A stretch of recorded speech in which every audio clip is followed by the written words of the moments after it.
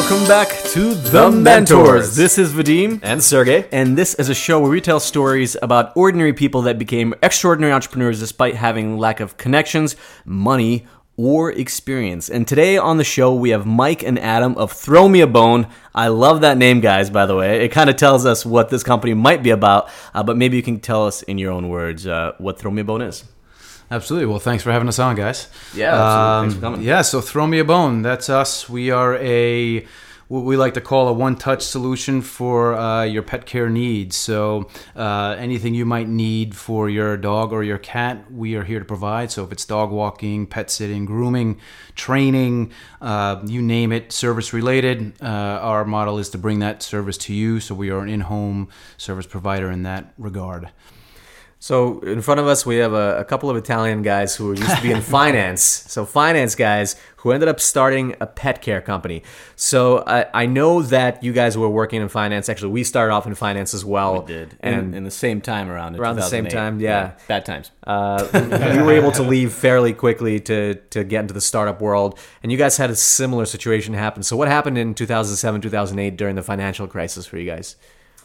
Well, doesn't seem like it'd be the best time to start a business, but we found ourselves in that position. 2007, we were both working for a larger financial institution that shut its doors. This was just ahead of when some of the other major banks collapsed in 2008. So we sort of saw that coming, and that was a big part and played a big role in our decision whether we should jump back into the financial world or into Wall Street or go it alone and try something on our own.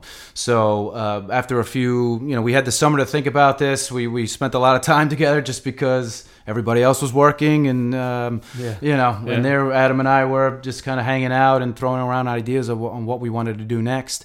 And we recognized an opportunity in the pet service world simply because I had a dog during that time that my girlfriend, we were looking to put it in a doggy daycare. We were told that we were going to have to wait 3 months to get this little guy into this doggy daycare. It was never really an idea that I realized until they told us that. And we thought, wow, there must be some real demand for something like this. And so Adam and I, we discussed this some further. We realized how many folks in the city do have dogs and are working and need someone reliable to come in and provide that kind of a service for them. So we drafted up a business plan pretty quickly because we got excited about this opportunity. We saw there was a need in the marketplace. That some of the clients we were dealing with in Wall Street, professional types, and New Yorkers tend to be professional types, so they like a service to be delivered in a certain way. And we thought, why not with pet care? It was a bit, as Adam likes to call it, the Wild West back then. And cue the Wild West music right now, but that's kind of how it was. You didn't know. There was a lot of independents that were out there. There were some larger companies that had been doing it for a bit, but we thought that we can come in and not necessarily disrupt things, but give it a little bit of a different spin and bring a more professional feel to it. So Throw Me a Bone was born out of that. So you guys were jobless that summer, and so it doesn't sound like this was just a way to make side money. You guys actually created a business plan, so you had the intent to actually build this into a business. Is this something that you guys played around with before that you would start a company together, or where did the idea to start a business even come from for you? Yeah, I think it just, like Mike was saying, a light bulb went off when, Mike's now wife, Halim, realized that there was such a demand. And so, that waiting list for that one in particular doggy daycare facility, which may not even be in business any longer because the industry's changed so much in the past 10, 11 years. But Mike and I think we just hit it off as friends, and then we said, you know what, let's give this a shot. If it doesn't work, it doesn't work, but let's put 110 into it and see what we can do. And so from there we just started. We actually have a picture. I gave it to Mike as his 40th birthday gift. A woman from England was on vacation, on holiday, and walking around the Upper East Side and took some photos. And one of those photos was of these, kind of you pull the tab at the bottom of the sheet that you'll see in the supermarkets. We were just taping those up around the Upper East Side on one cold January day. We did it for the entire day, started heading back to our apartment on East 85th Street, and we started noticing that they were ripped down. Right? Yeah. And so we look at each other, we go, who the hell is doing this? We start getting upset, and then we realized it was the city. It's illegal to put those up. So we learned that lesson the hard way. But long story short, we got our first client from a young lady who had a sweet little Chihuahua named Lilibel.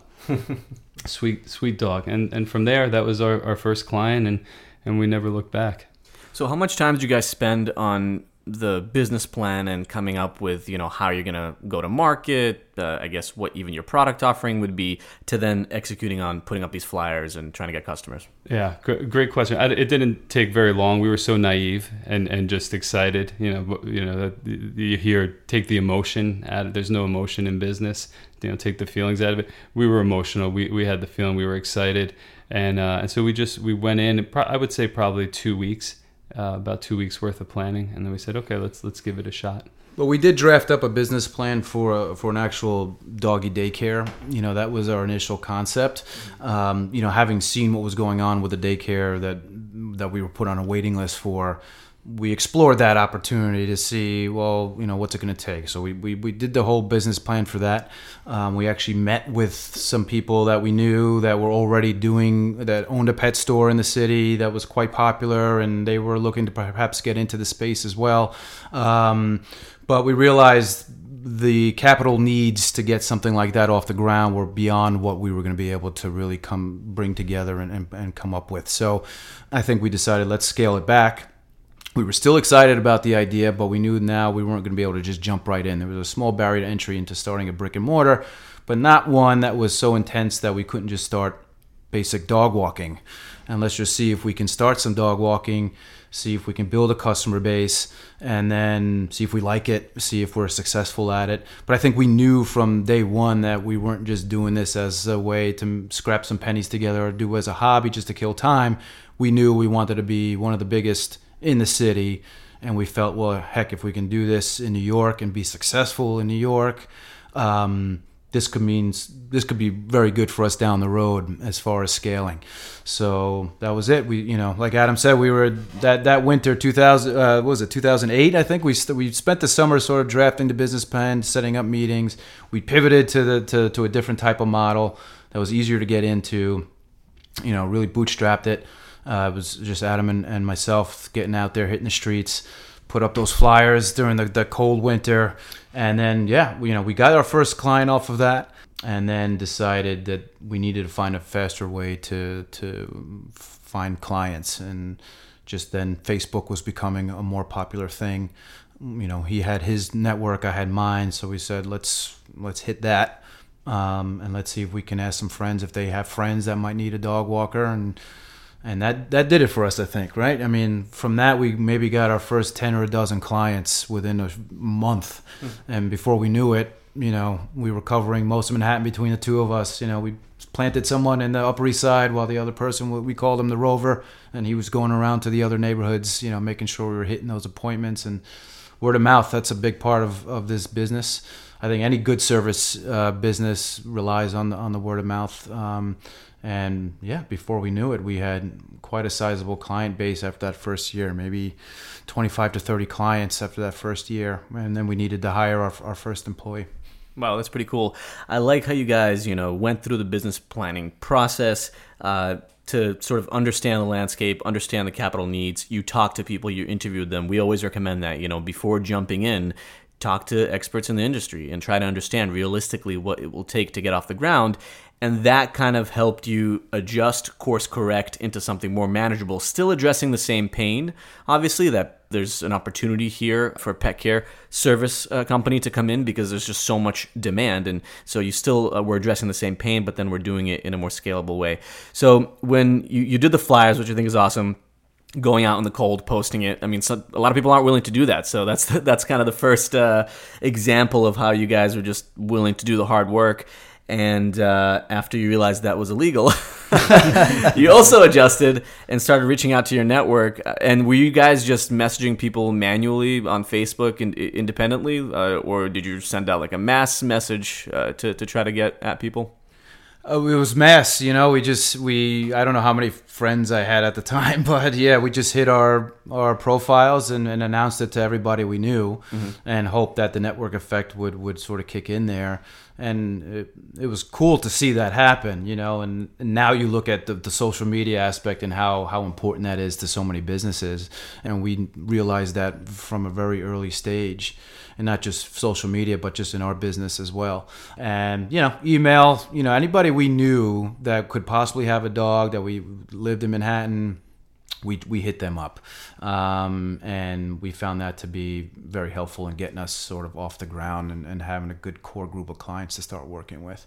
And then I remember we thought, well, let's go meet as many doormen as we possibly could, so we walked around and introduced ourselves, handed out some cards, and these guys were probably like, here's another dog walker coming in, and introducing themselves. Yeah. But we everything that we could think of just to get our names out there and let them know. We started befriending a few of these guys, and they sent some clients, some new clients our way, and but very grassroots. Yeah, very grassroots. That's how it was definitely in the early days. And then we tried the paper ads eventually, things like that, but we didn't find that to be as effective as the more in-person, sort of verbal communication with other people. And it's like a babysitter.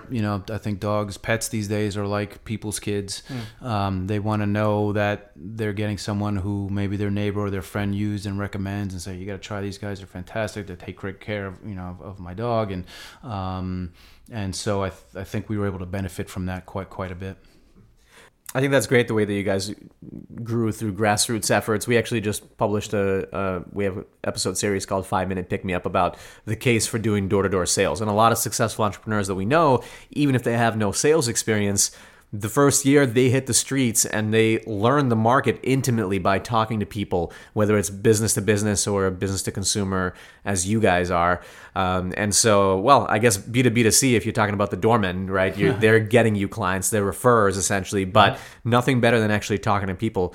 How do you think, or why do you think you guys were able to attract a customer base, given that, especially in a place like New York City, I don't know how it was in 2008, but at least now, there's a lot of dog walking services out there. There's a lot of individuals providing dog walking services. There's even websites now where you can book them, kind of like Airbnb, where you can just find somebody for like $30 an hour or whatever. How do you think you guys were able to compete? Well, that's a great question. I think we found the sweet spot in that you have on one side of the spectrum, you have your independent mom and pop operations where it may just be one person or two or three people providing services. They're limited, right? It's a limited number of employees, their availability, their flexibility. Then on the other side, you have now, especially with the mobile app options, they have the number of independent contractors or providers, but you lose that intimacy and that relationship. And I think most people that do treat their pets like their children, they're looking for that connection, that back and forth, that relationship, maybe having the same person coming on a daily basis instead of having someone different sent in all the time. So Mike and I think we found that sweet spot in between those two, and then add on the customer service and the level of communication that we have with our clients that we transitioned and took from our background working in finance. And I think a lot of what happened was a lot of clients said, you know what, this is a great service for a number of reasons.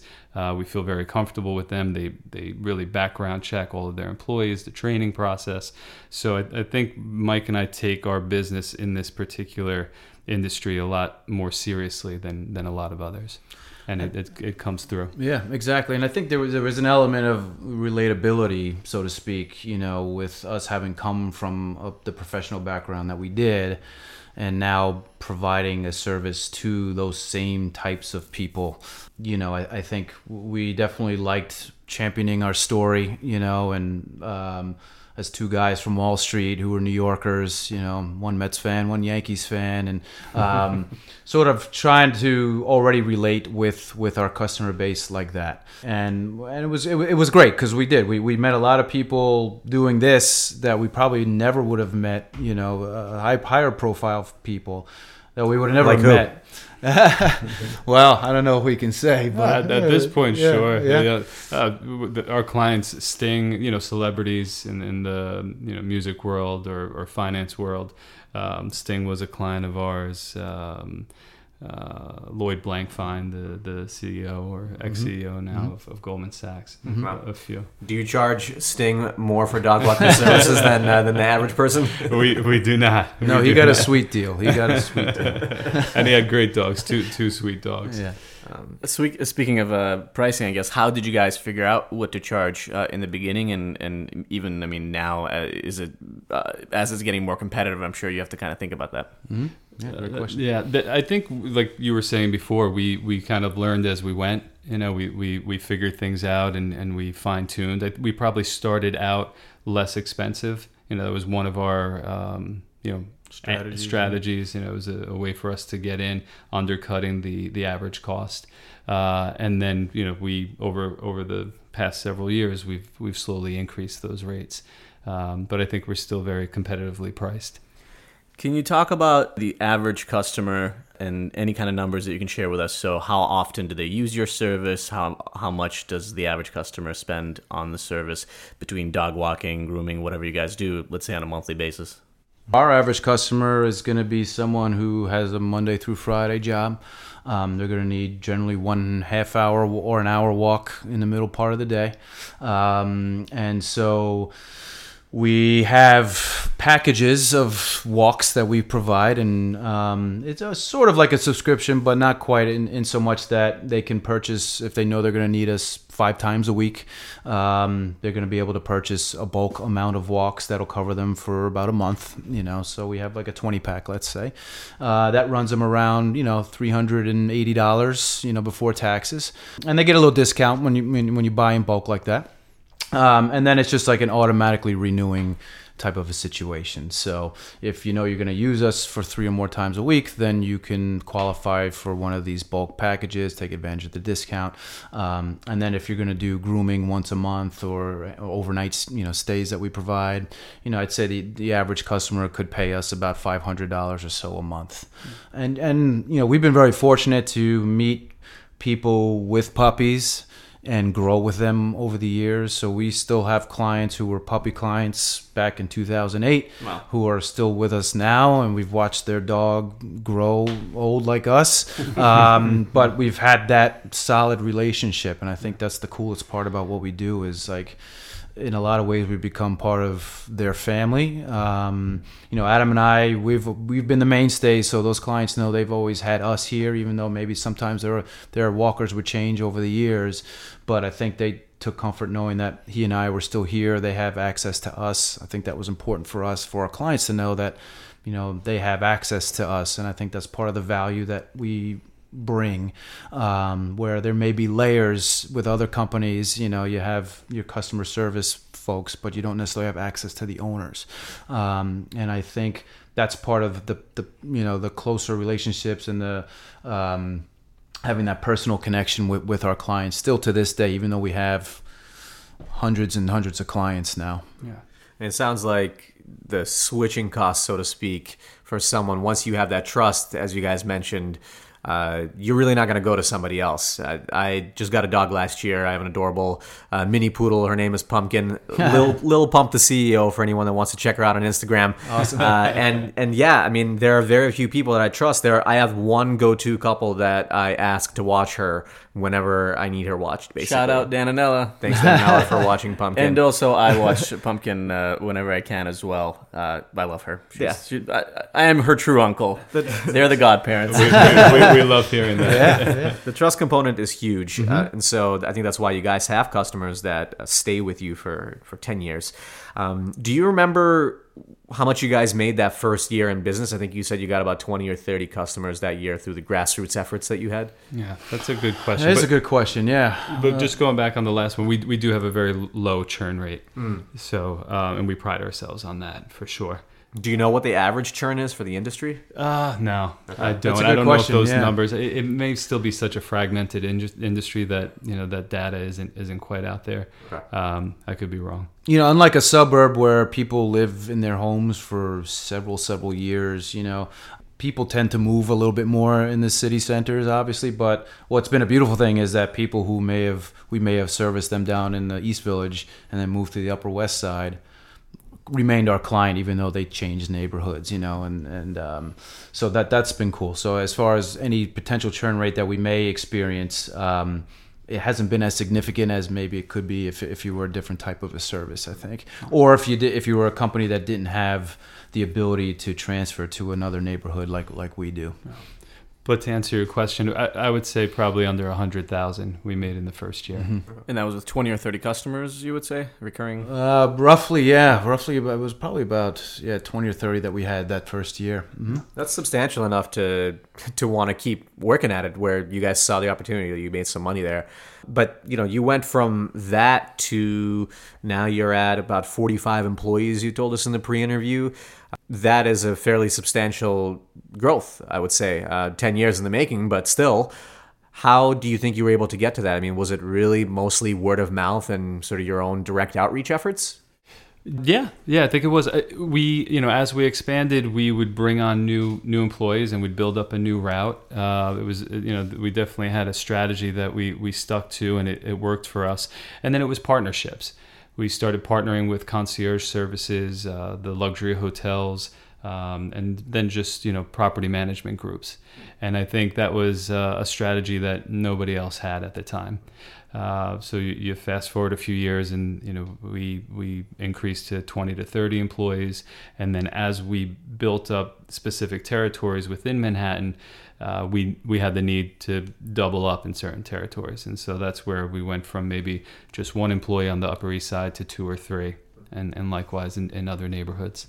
I'm curious, with 45 employees or so now, how many customers are you handling? On a regular basis, around 150 north of a probably 150 to 200. 200 services a day we're doing. Oh, wow. 200 services a day. And just to understand sort of the opportunity landscape, do you guys know, in terms of the market size, how many dog owners there are in the city? It's hard because you can only measure that based off of folks who actually register their dogs. So we'll jump on to the city websites to see if we can capture some kind of demographic on that number. And it's it's pretty significant actually. Yeah, I'd say about 400,000 dogs registered. So you could easily double that. And so with this strategy of partnerships, which sounds like a pretty brilliant strategy, was it still sort of the door-to-door, hey, I'm going to go to a hotel and try to talk to a concierge there? Or how did you get their attention, and what did you say to them? I think for all you entrepreneurs out there, whenever there's a potential opportunity, jump on it, because you never know what that might do to your business down the road. And so in this, luck is great. So if you ever have a lucky break, jump on it and make the most out of it, because you may never get that lucky break again. And timing and place, it all comes together. So in this situation, 2008, economy was really bad. Hotels were struggling. It just so happened that my brother was working for one of these, 5-star hotels in Midtown. And hotels previous to this time were not pet friendly. So you couldn't come in with your dog if you wanted to. But because of what was happening, hotels were struggling. They tried to pivot themselves and started opening their doors to allow pets in. And they had a pet policy. And some of them even took it to the extent where they provided doggy beds, bowls, even some of them provide food. But then naturally, who was going to come in and provide these services? So that was out of their purview. They weren't going to be able to do that. So it just so happened my brother was working at one of these hotels at the time. And they were asking, he overheard and said, hey, my brother and his buddy Adam just started this awesome company, and they hired us to come in. And our very first client was, I don't know if it was a Saudi prince of some kind. that he came in with his huge entourage, had like 3 or 4 dogs with him, and they needed someone to come in and basically take care of their dogs during the day, escort them to the groomer, that sort of thing. So that was our first job with the hotels, and it went really, really well. And so the hotel was very excited about it. They continued to use us. Then we got the introductions to other concierges, and at the time we didn't realize there were concierges beyond just the hotels, but there's also residential concierges. And so we thankfully we were experiencing networking just from being in Wall Street, so we utilized those skills as well as to the best of our abilities, and we got to meet and get in front of some important people in that industry, and they loved what we were doing and what we were about. We put together little presentations where we go and stand and kind of talk about the services and how we can help them, and from there it sort of really helped our business explode, because we brought on a lot more hotels that needed this service and needed a reputable and responsible, reliable company to come in. So we were able to deliver that to them. And that was, kind of on demand. It was a little bit different than what we were used to. That was like call you up at 9 o'clock at night and says, I need a dog walker here in an hour. And so it was either Adam or myself that were running there to do that. But that was to show them the commitment that we had to these relationships. And I think that really helped us. And from there, we got to meet some of these other property managers as well. It was all became sort of like the same networks.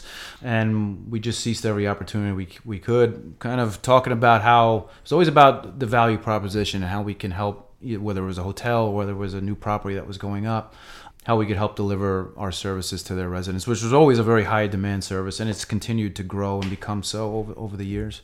When you do value type selling in this situation, what value statements make the most impact? Is it, hey, you're going to get more, let's say as a hotel, you're going to get more people to book stays at the hotel that have dogs that otherwise would not ever stay with you? So more revenue? Is it how else do you sort of build in the value? Yeah, and probably more than anything, it's the commission that we'll pay them, because this is really the concierge that we're working with directly. But to answer that question, with our partnerships with the developers, where we've pivoted, and I don't know if I'm jumping to this one, but jumping ahead, but when we've partnered with developers and we've put full service pet care facilities in their properties, that is the value proposition. We're going to help increase the time for you to fully occupy the building. We're going to help increase your retention rate, because like we were just saying before, when you find a pet service that you trust and you use and they're in your building, then that's more likely than not you're probably going to stay in that building at least another year or two longer than you would have if you had the opportunity to move somewhere else.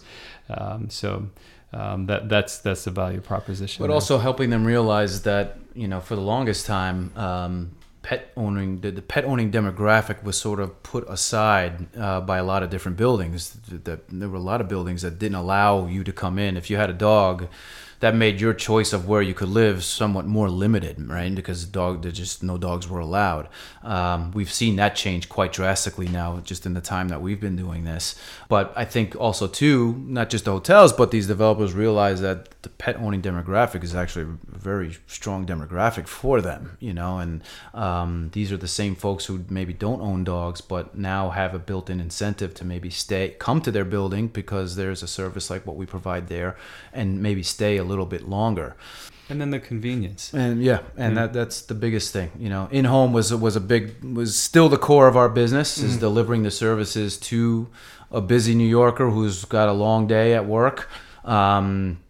You don't have to be home for any of these things. We can come and do the grooming in your home. We can do overnight stays if you need to travel and your dog's a bit anxious about going to a boarding facility. Well, we can provide another nice option and have one of our sitters, perhaps your walker who you already know, come stay at your place with your dog while you're away. But it was convenience. It was always to try to be available whenever someone needed it, and then be as convenient as we possibly could, so they didn't have to think too much about booking services. They knew they had Throw Me a Bone, who was going to be reliable. They were going to come in, take good care of their pets. So let's talk about that pivot, as you mentioned, it sounds like pretty early on, you were doing the reaching out to your own network, you were growing through word of mouth. Obviously, as you established trust and focused on customer service through your brother, you were able to now start meeting with concierge services at hotels and essentially pay them commission as a referral to get in there. And then now you guys actually have full amenity spaces, right, that you create with these property managers. So when sort of did that first opportunity come about, and how has it been growing since then? So first meeting that we had with the original developer was probably mid 2016, and or actually probably early 2016. The process took about a full year to from that first meeting to when we actually opened for business the finished amenity space. That was January of 17. So here we are coming up on almost 2 years since that original space, and we're about to open our 7th location, which is in Long Island City. Oh, wow. Hopefully by the end of the year. But that's what's exciting for Mike and I is that, like we said earlier, where we started, but now not only have we pivoted to this new partnership model, on-site full-service pet care facilities, which we sort of had that vision from the get-go, and it was great to kind of see it come, to what's the word? Fruition. Thank you, guys. And then to see the growth just within less than 2 years, where we have a facility that Mike oversees in Brooklyn. So that was the first time we branched out of Manhattan, and then now to be kind of reaching into Queens. So to have Manhattan, Brooklyn, and Queens. That's exciting for us because that's real expansion in a single market. But we always say there's so many dogs to go around in this town that we could just continue to expand right here and not even look at other markets if we so chose to. And so in this case, do the real estate developers, do they build out the space, the facilities? Do they pay for all of that? Do you guys have to pay rent? How does that work? That's a good question. Yes to all of those. Each relationship is structured a little bit differently. It really all depends on what stage are we getting into this with them. We've had a couple where it was just the kind of, the building wasn't even completed yet. They were still working out the floor plans and, we can maybe put something here, we can maybe put something there. So the way we've been able to structure these agreements have worked well for the type of model that it is. We're able to operate in a very lean way. Cost to be in that space for us is limited. Is very limited. We made sure that was an important facet of this for us to be able to succeed in the way, because it's not like some of these other larger facilities that are in Manhattan that require quite a bit of space. We found a way to be able to do this with limited space, but still provide a really nice service for the residents there, and also a value-add amenity for the developers at a low cost to them. So they do build it out for us. We help them through that process. So we don't just come in and occupy the space, but we're also there as advisors. So we consult with them on all the different kind of equipment they're going to need, from the flooring to the tiling, soup to nuts. Really, we're there with them because most of them don't really know exactly what needs to go into these facilities to make them operate the right way. So we're there with them, and that comes as part of just the relationship that we have and the contracts and agreements that we have set up with them. They get that at no cost to them for us to come in and do that. Now, as this is becoming, I guess, a bigger customer acquisition channel for you guys, how are you sort of building out more and more of these relationships? Is it just kind of, again, through your network and asking for referrals? Are you actually proactively doing outreach as well to meet with new real estate developers? What's the process there? So we're not outreach. There's no outreach as of right now. I think for Mike and I and our current team, our current management team, I think we're very pleased with where we are with the number of projects that we have. I think the goal for us is to just focus on what we have, allow them to mature, because there's a maturation period for each of these properties where it takes X amount of time for the buildings to fully occupy, and then for us to get for the building to mature to a point where the number of dog residents are start hitting our projections and where we need to be. So that's exciting because most of them are just about getting to that point if haven't been there already, haven't gotten there already. So no new projects on the other than the Long Island City right now. I think we want to. It's such a new concept that there's not a whole lot of data out there, and a lot of times you go into these meetings and they want to know right away, well, how many people are using it, and for how long and what are they using it for. And a lot of times we had to say, we don't really know. You guys are at the forefront of this new concept. So, and as are we, and so we're going to grow this together, but we won't be able to supply that data until we've been able to do this at least a year, 2 years. And that's when we talk to them, we're looking for agreements that are at least that long, so we have time to really get ourselves established, see the first round and cycle of turnover happen, see what that does and how that impacts. Thankfully, it's actually helped us grow. We find that the first year tends to be more incentive driven. So the folks that are coming in know they're only going to be there for that first year.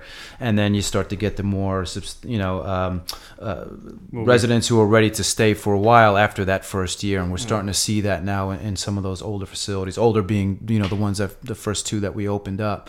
So that's exciting because I think now we're really going to start to see the fruits of this concept sort of bear itself, and then we're going to be able to speak with different developers and really provide them the hard data on, like, look, you might have a pool that's only getting used a fraction of the time that this actual space, you're getting more value out of this space than maybe a huge basketball court that you just put in or a huge pool, and I think that's what they care about, because now these new developers, they're committing a huge amount of square footage, and rents are based off of every tiny inch that they're utilizing. So they want to know they're extracting as much value as they can. And we feel like we're able to provide them with an opportunity to do that with this kind of a concept.